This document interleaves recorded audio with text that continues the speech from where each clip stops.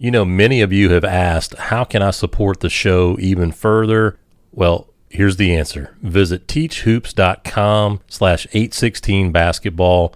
Check out all the incredible content that Coach Collins has at teachhoops.com. But again, teachhoops.com/816 basketball. Support the show and learn and grow at the same time.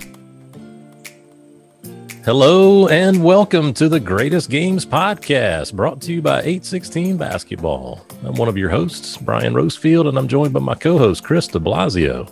Thank you, Brian. Pleasure to be here as always on the Greatest Games Podcast, a chance for us to catch up with basketball coaches from around the country and have them tell us about their greatest game. As always, it can be their time as an assistant coach, a head coach, a JV coach, a B-team coach, just whatever great game they consider to be their greatest. Well, you know what, Chris? We are going to the coast of South Carolina near one of my all-time, you heard it here first, one of my all-time favorite golf courses, Kings North at Myrtle Beach National, just up the road, 501. I think I'm right on my geography. Coach will help correct me here.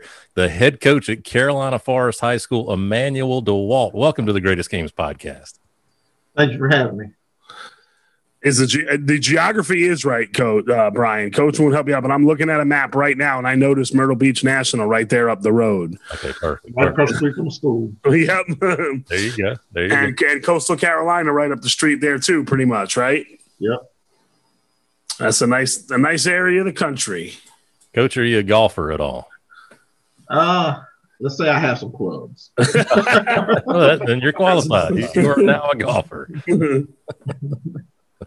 That is a great way of putting it. Some days I consider myself a golfer, Coach, and some days I consider myself a guy that has some clubs. It's the way that game goes.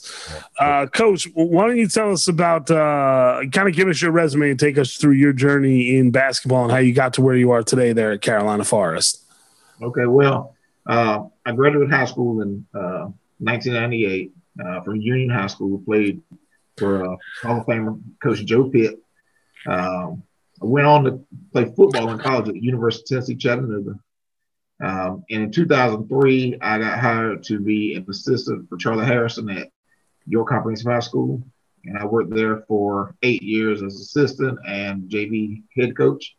And then in 2011, I got my first head coaching job at Mid Carolina High School. And I was there for 6 years. And then during my final year at Mid Carolina, I got a phone call from Greg Lawson, who was a football coach at Union when I played, and told me he was at Hemingway and that he was coaching basketball because out of necessity, and so that he was just doing a 4-year, and then the job would be opening up if I was interested in coming down. He told me, he says, you can come down here because I'm probably about to win a state championship, and I'm not even a basketball guy. You can come down here, you get an opportunity, you can probably win one or two. And so when the season ended, I applied and I was hired at Hemingway. I was there for 2 years, and then when Coach Brunson retired from Carolina Forest as a varsity boys basketball coach, I took over there last year. So, Coach, I want you to take our listeners. This is one of the things about this show. We've gone all around the country. We talked to New Jersey coaches. We talked to South Carolina coaches and California coaches. We're getting ready to go international here soon. Tell people about the town of Hemingway, which I believe is about 400 population, right? And the basketball in Hemingway and the history in Hemingway and what you were stepping into taking that job. Oh, wow. There's two things that people in Hemingway know about. One is really good barbecue. If you ever been to Hemingway, you know about Scott's Barbecue. I'm looking at it on the map, Coach. I'm a map guy. I'm looking at Scott's Bar. I went to Hemingway, and the first thing that showed up was Scott's Barbecue out there on County Road 45 160 here. Yep. Yep. So two things at Hemingway. You got your barbecue, and they love their basketball. They've won 7 state championships at Hemingway, and they've played for I think 5 others or 6 others, and I was fortunate enough to be a part of 2 of them. One win and one we came up a little short, but very interesting place. Very small town. I think we had maybe 300 kids in the whole building, and I actually looked at when I first started him, when I looked at the kids on the football field, and I thought about the kids at places I've coached before at Mid Carolina and in York. I thought to myself, man, this school has a third of the amount of kids. We've got just as many, if not more, athletes than any other place I've ever seen in my life. It was ridiculous how many great athletes was on that football field at one given time from a little small 1A school in the middle of nowhere. Coach, I'm efforting a name, but I can't think of it. When you were at UT Chattanooga, you're a football guy. Who was your coach? Okay, so when I signed, I played for Buddy Green. Buddy Green, that's it. I got my buddy just sent me Todd Green. Yeah, I worked with Todd Green at the University of South Carolina, Buddy's son. Okay. I thought it was Buddy Green. That's what I thought when just knowing the years you were there. Yeah, he was there my first 2 years, and then he went back to NC State to work with Chuck Amato. Mm-hmm. And then Donnie Kirkpatrick took over and was there for the remainder of my time. Okay. And Donnie Kirkpatrick is now coaching at East Carolina High School. Okay. All right. Brian's not a football guy. He don't know any what we're talking about. He has no idea. Is that a sport? I'm just kidding. No, of course. I'm learning. I sat in many a team meeting with Adam Jarecki at Calhoun Academy, again, out in the middle of nowhere, St. Matthews, South Carolina. So I learned a lot of football. Chris de Blasio, get off my back. No, I knew you wouldn't know who Buddy Green is, but yeah, I just happened to work with his son. His son Todd worked with us in the video Carolina, and then went to work for his dad up at Navy when his dad was up there at Navy with Ken Niamataloa. That's a name for you. Coach, tell us about you know, being a coach. Now you were obviously played football and basketball in high school. College, you played football, but then you got out and became a basketball coach. How do you work on your craft every day or throughout the year? What do you do to get better, to improve as a coach? Do a lot of different things. You know, I've got my circle of coaching friends that, you know, we call and talk basketball all the time. You know, guys like Andy Pitt. I talk to Coach Pitt. I've got several other guys I call on a regular basis and we chat basketball.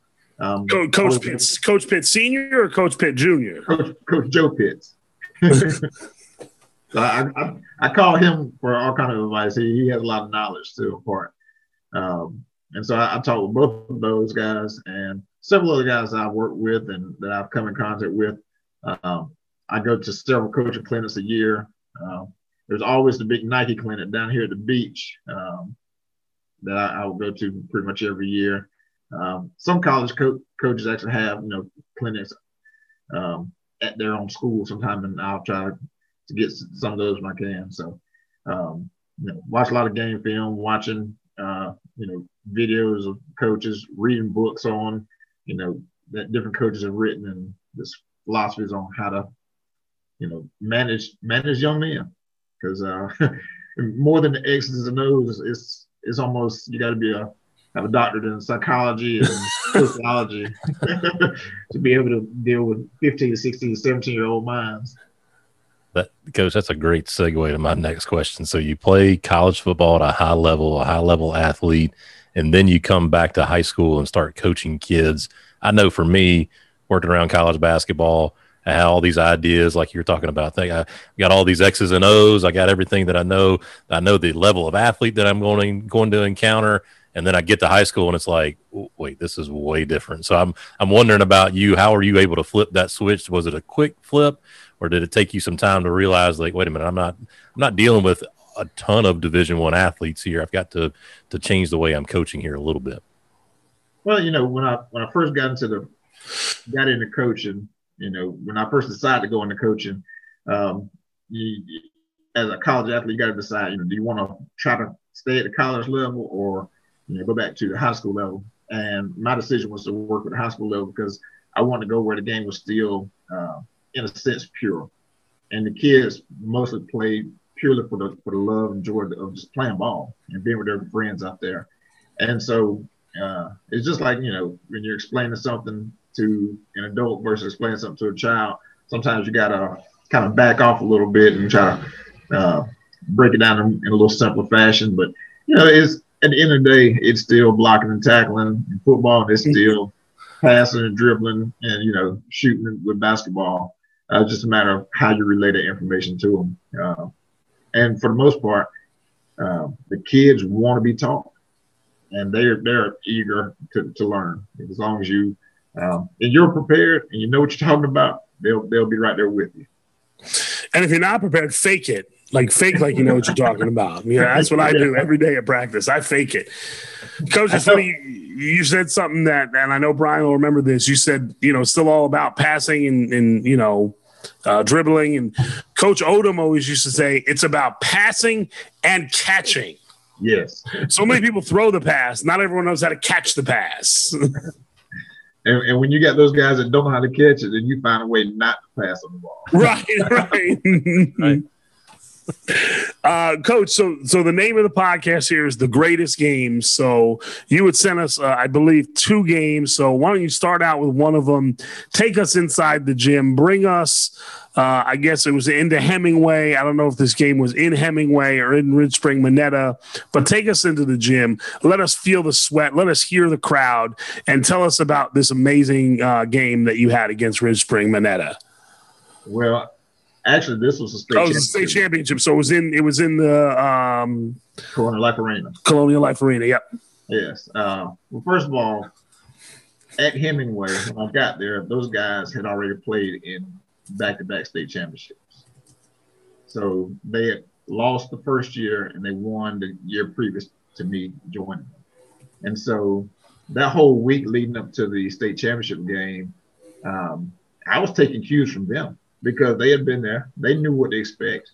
And so talking to several different coaches, some that had played the state championships, won state championships before, all of them told me the same thing was, don't allow yourself to miss the moment. When you go into it, take a few seconds, take a deep breath, look around, absorb it, and just enjoy what you're about to experience. But don't stay in there too long. Take that moment and then refocus so you can get ready to play. And I'll tell you, walking into that arena was just an electric feeling. I mean, as small as Hemingway is, pretty much the whole town was there. So that whole bottom level was jumping, and the crowd was going crazy. And I had a lot of family there and a lot of friends, and people from Union were excited for me. There's a bunch of people from Union came down and just to support me, which was an awesome experience, just to have that level of support there. And playing with a group of guys that had the experience of being there really helped lighten my load, because I was going into the game, I really felt like we would win. But as a coach, you don't want to start counting the chickens before the eggs hatch. And so I tried to make sure that the guys didn't get too high or too low, and try to stay even keel, because that's how I try to remain as well. We go in the gym and the place is jumping and the crowd's going, and for the opening tip, I mean, it was a back and forth game. Ridge Spring had an all-state player and another kid that probably could have been all-state. They were both guards. Their point guard was a phenomenal player. The shooting guard was the all-state player. And then they had a grown man down inside on the block that was a rebounding machine. He gave us fits for a good portion of the ball game. Going through that first quarter, it was kind of back and forth, tit for tat. Very physical game, but the referees allowed us to play. They didn't, step in and take over the ball game, which works to our benefit, because, in small town like Hemingway, not only are they great athletes, but they're physical players. And so, matter of fact, my big man, Darius Juju Williams, he is playing defensive end at Middle Tennessee State right now. In high school, he was 6'4", 230, solid muscle, nobody fat. And so he and the big kid from Ridge Spring was battling out all night. By halftime, it was a 4-point ball game, and still right there, going back and forth. It's a game of runs, just back and forth. One team scores, one team jumps in it, and we like to play up and down, and they want to slow it down with a more of a control push. But once we hit that third quarter, it was just something that my guys just kind of clicked, and we started to really rattle off pretty big run in the third quarter with our pressure defense, led to several dunks. One of my centers, Jaquan Julius, had a two-hand dunk. That was an and one. That was just all over this top of this kid. It was just in high school you get a dunk, and it just takes it up another notch. And Juju had a dunk. I think we had 3 or 4 dunks in a little quick span there. And then by the end of the third quarter, we had pushed the lead out. And fourth quarter was pretty even back and forth, but we'd already built that lead up. And at the end of the night, Juju had 21 and 14. And then my point guard, who was Darius Taylor, led the state in assists for all classifications, not just 1A. And was the 1A player of the year that year. He had a phenomenal game, 16 points, and 5 rebounds and 6 assists. I mean, he just did it all. And there's a phenomenal picture that the photographer took. He's sitting on the floor just towards the end of the ball game, and you can just tell he's exhausted. And he's just sitting there, and one other guy just standing over him, like reaching down to help him up. And it was just the epitome of, when you ask a kid to lay it all on the line, and just to see, that pure exhaustion. Only for moments later for it all to come back out in elation, when there wasn't any confetti, but the confetti, so to speak, would start to fall. And I listened to one of my greatest games just from a professional standpoint. That's something that coaches coach 30, 40 years and never get to experience. And I was fortunate enough to get there, and not only get there, but win. And obviously it was what coaches say, it's not about the X's and O's, it's about the Jimmys and Joes. When you got some really good players, you look like a really good coach.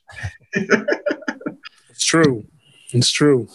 So, Coach, you talked about people advised you. I want to go back to the beginning of the game. I was reading about the game. I was reading about the dunks. You guys did. You had a third quarter run where I think you won 25-14 or something like that in the third quarter. But I want to go back to the beginning of the game. You said people told you to enjoy the moment, take it in.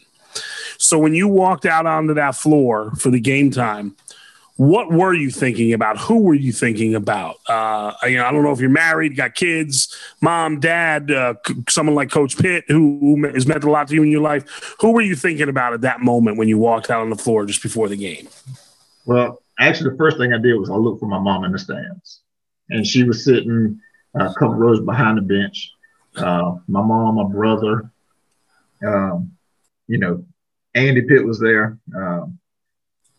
A lot of family and friends were there, and that's the first thing I want to do is just look around, just make eye contact with them, just acknowledge them, and thank them for their support. You get chills. You walk out there, and you want to try to stay as focused as possible, but like I said, you got to try to take in as much as possible. Made sure I took a couple of deep breaths and looked around and just want to experience it all. I'm blown away by Hemingway. I've seen Hemingway in state championship games for a lot of years, like you mentioned many times in this show. And I'm looking at pictures online of all the coverage from WIS, SC Now, High School Sports Report. All of your kids look so just deeply focused. Like you said earlier, like they've already been there, so they knew they belong. What is it about Hemingway? I don't know if it's as a town or as a school, but where that is just almost, I don't know if it's an expectation. I just love to hear more about one thing I've noticed being around South Carolina all my life. I grew up in Sumter. Kids in Sumter are different than kids in Columbia, and looking at Hemingway and looking at these pictures and getting to know you now, kids in Hemingway are different. It's not right or wrong, good or bad. It's just that everybody's just got their own edge. So what is it about Hemingway that has these kids just believing that, yeah, we're supposed to be here and we're going to win and we're going to beat you? Well, and, it goes all the way back to they have a very strong rec program in the town of Hemingway. And they've got some good men that work with those young boys from the time they were old enough to stand up and dribble a basketball. And, they've instilled in them just say, look, we don't lose. We don't accept losing, and that's not what's going to happen. When we step onto the floor, we expect to win. I mean, when I went in for the interview, one of the gentlemen in the interview said, Coach DeWalt, we like to win. And I said, yes, sir, I understand. And it was an understanding from the beginning, not only for me, but for everyone, that there's a certain expectation, a certain level of achievement that you're going to get when you're there. It's championship or bust almost to that point. If you don't go undefeated, you don't blow everybody out. They want to know what's going on with you. We went 20-6, and there was 6 nights where a lot of people in Hemingway didn't like me a whole lot. And then even with some of those 20 wins, there were some nights when people didn't like me a whole lot because we didn't win by enough. Mm-hmm. So, going into it, I knew the expectations, and I challenged my guys to not only meet those expectations but to exceed them.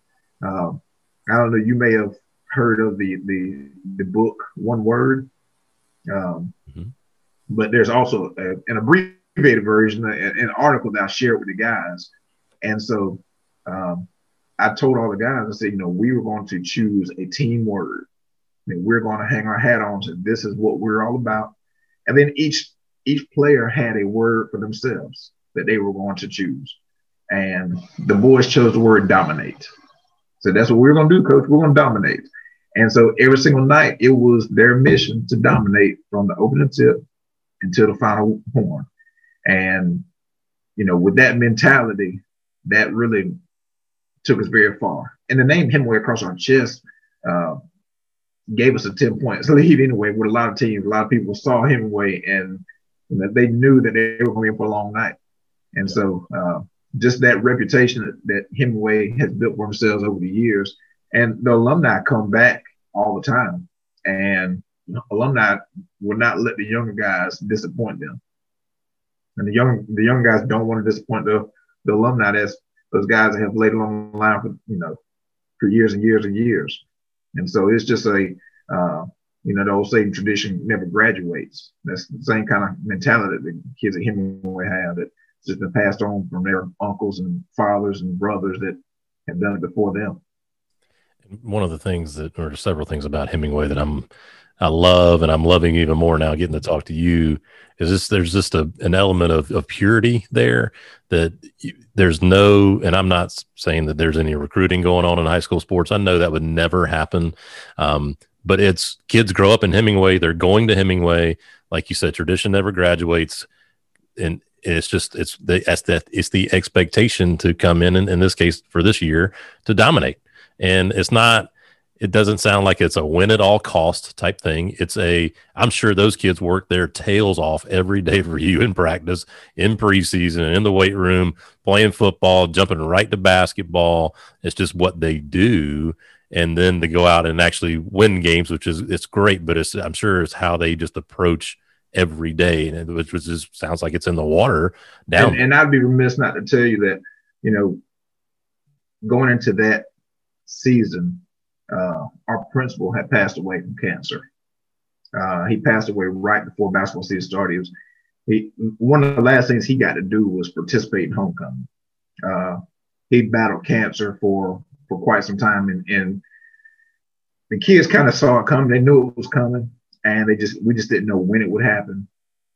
And so, he had worked with those kids from the time they were in elementary school all the way up. And I mean, he meant a whole lot to a lot of those kids. He was the father that a lot of those guys didn't have. Not only the kids on my team, but other members of the community and alumni. Like, everybody loved him. And when he passed away, those kids did not want to disappoint him, because they knew that, he was our guardian angel, watching over us, being with us all the way through. And when we got our state championship rings, we made sure we had his name inside of the ring. All right, Coach. I do want to talk about the other game. We're giving you 2 games here just because we've had Coach Pitt on, and the story behind that game, though it was a loss, I know it means a lot to you. And this was when you were at which school? I'm sorry, I'm terrible at this. Mid-Carolina. I'm the worst. Mid-Carolina, and you were playing Coach Andy Pitt at Chesney. Why don't you tell us about that game and what it meant to you and why it was so special? Well, it's funny. Andy and I have actually played each other on multiple occasions. Once when we were JV coaches when he was at Burns, and then a couple times between Chesney and Mid-Carolina. But this one was particularly special because we both were coaching the best teams that we had ever as head coaches. I had a kid on my team, Zach Parker, that was a two-time All-State player, ended up earning a scholarship to go play at Erskine College. On that team also had a kid that went to go play college baseball, Danton Hyman, a kid that went to play college football at PC, Dante Boyd. So I had a team with 3 college athletes and another one that, had his academics been a little bit better shape, he might have been a college athlete as well. But then Andy had Deion Holmes, who was one of the top 5 players to ever play in the state of South Carolina when it comes to scoring. I think Deion is maybe 2 or 3 on the all-time scoring list with, multiple 40, 50, 60-point ball games. But it was just a great moment because it was not only our 2 really good teams matching up, but it was in the playoffs, and it was a great atmosphere. Chesney, had just got their new gym built, and so beautiful facility. If you've never been to Chesney's gym, it's really nice facility. They did it well, and the gym was packed, and there was people from Mid-Carolina came up, people from Chesney, people from Union, people from all over were there to watch their game. Really, because they want to see that battle between Zach Parker and Deion Holmes. They knew Deion was going to give them a show.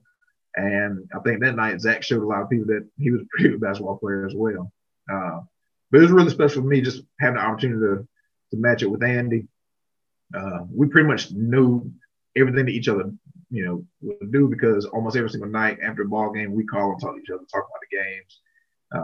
Both of us run a lot of things that his dad ran. Some of the terminology is still the same. So sometimes he would make a call or I would make a call and we would know what to do. So we're trying to coach our kids. Hey, they're about to run back screen right here. They're going to trap right here.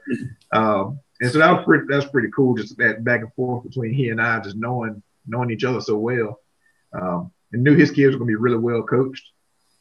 But another thing that was kind of special was Jed Blackwell wrote an article leading up to the game, a really well-written article. For the Spartanburg Herald Journal, just talking about Andy and our relationship because we've been best friends since like 3rd grade. And so just growing up together, being best friends, I was at his house as much as he was at my house. It was like, my parents could claim him on his taxes and vice versa, because the Pitt family is like my second family. Coach Pitt and Mrs. Pitt, like my second parents, and Andy and his brothers and sisters are just, we're family, and so even though we don't have the same bloodline, we're still family. And so being able to play in that game and compete against him at a very critical moment in both our careers was really special. And the game did not disappoint. Zach played probably the best game he's played his whole career, and Deion put on an absolute show. It's at 44 points, 20 in the 4th quarter. yeah, and going into the games, I knew it was like he's gonna get 40. There's nothing you can do about it. I mean, Andy and I traded film. We're like, hey, you want some film? I'll give you some film. It doesn't matter. At the end of the day, the kids are gonna have to play. There was games where people tried to run the triangle on 2, and the 2 were on Deion. And they would just like forget about the other guys. And Deion still went for 50 one night, trying on 2 on him. So it was a given that he was going to get 40. And our thing was, we can't let him get 60. Right. And then hopefully we can limit what some of the other guys do. And fortunate for them, unfortunate for us, some of the other guys chipped in and hit some shots in some crucial moments that kind of that kind of hurt us. But like I say, when Deion decided he was going to take the ball game over in the 4th quarter, it wasn't anything you could do. And it didn't matter who I had on the floor. It didn't matter who was going to be in the gym that day. Deion Holmes decided he wanted to score. He was going to score. And we were hand in the face, hanging all over him, and it didn't matter. And if you fouled him, he was going to make his free throws. So, Coach, just quickly, I like, if you've listened to some of the episodes, I like to stir it up a little bit. So you said earlier in the podcast, it's not about the X's and O's, it's about the Billies and Joes. So what you're telling me here is really Coach Pitt's not that good a coach. He just had Deion Holmes, right? That's what I'm getting from this story? Is that? I'm not going to say that. he was good enough to know to keep the ball and get the ball in there. Okay, that's good. Good coaching. You're right. Kind of go back to Hemingway real quick. Follow that up. I remember looking at my assistant coaches one day. It was like over Christmas break, and we were going over some stuff. And I looked at him. I was like, "What are we doing?" And he said, "What?" I said, "I'm doing way too much. I'm in the way. Let me get out the way and just let these boys play." And that as a coach, that's what you have to do sometimes. Is realize, you know what. You have your philosophies, you have your rules and things put in place, but at the end of the day, you need to put the ball in the hands of the best players and allow them to play. And that night at Chesney, that fourth quarter, it was nothing you could really draw up because you can't just go straight man on them. But you don't want to just overcommit to doubling. You can't just sit back in zone. Like he presented a whole bunch of problems, and it's probably the reason why he went on to USC Upstate and had a great career there. And he's an excellent high school basketball player. He was incredible. So episode 22 of the Greatest Games podcast, Coach Andy Pitt talking about Deion Holmes, and that was an incredible episode. And you're right, the kid's incredible, and just one of the nicest kids you'll ever meet too, and could just absolutely put up 44 in a heartbeat too. Now I've got a couple of quick questions for you, Coach. Did you? I know you made a habit of calling Coach Pitt after games. Did y'all call each other after this one? I had to take a little bit of time. I understand. I congratulate him after the game because I knew that my guys played extremely well, and his guys played extremely well. It was an excellent ball game. You get down to the end of the game, and it's one of those deals where if you keep fouling, we lost by 8. You keep fouling, it's going to end up 15, 20, because they're going to make their free throws. Mm-hmm. But we kept it in close enough to, give ourselves a chance. And like I say, when your best player scores 33 and grabs 18 boards and has 6 assists, it's hard to get mad. You never are happy with the loss, but there are a few losses that you take. You're like, you know what? Our kids laid it all on the line, and I can sleep well at night. Mm-hmm. And that's all you can ask when the kids play as hard as they can possibly play, and lay it all on the line, and don't beat themselves. They made the other team beat us, and they did. That night, Chesney was a better team. Yep. Yeah. Sometimes the other team just ends up with more points than you. That's just the way it goes.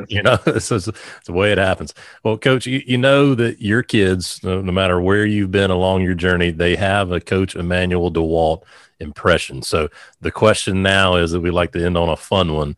Is that impression, or what do you find yourself just saying over and over every practice, every game, year after year, that those kids are using in their impression?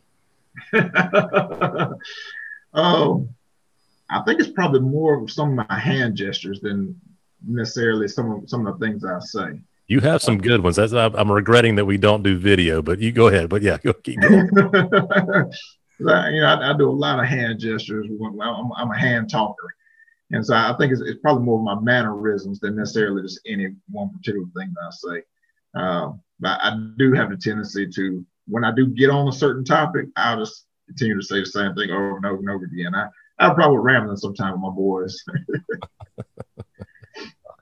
Like I said, I do regret that we are an audio only podcast right now. Maybe one day we can have you back for our first video, and let's see if you give us that permission to use the video for a podcast. But Coach Emmanuel DeWalt, this has been great to have you on to hear about your greatest games at Forest under Carolina on Twitter to follow along with you guys. But again, just can't thank you enough for coming on the show. This has been a lot of fun. I appreciate you having me. I really enjoyed it. Yeah, well, at this point, we will go ahead and put a button on this one for my co-host, Krista Blasio. I'm Brian Rosefield, and thank you for listening to this episode of The Greatest Games.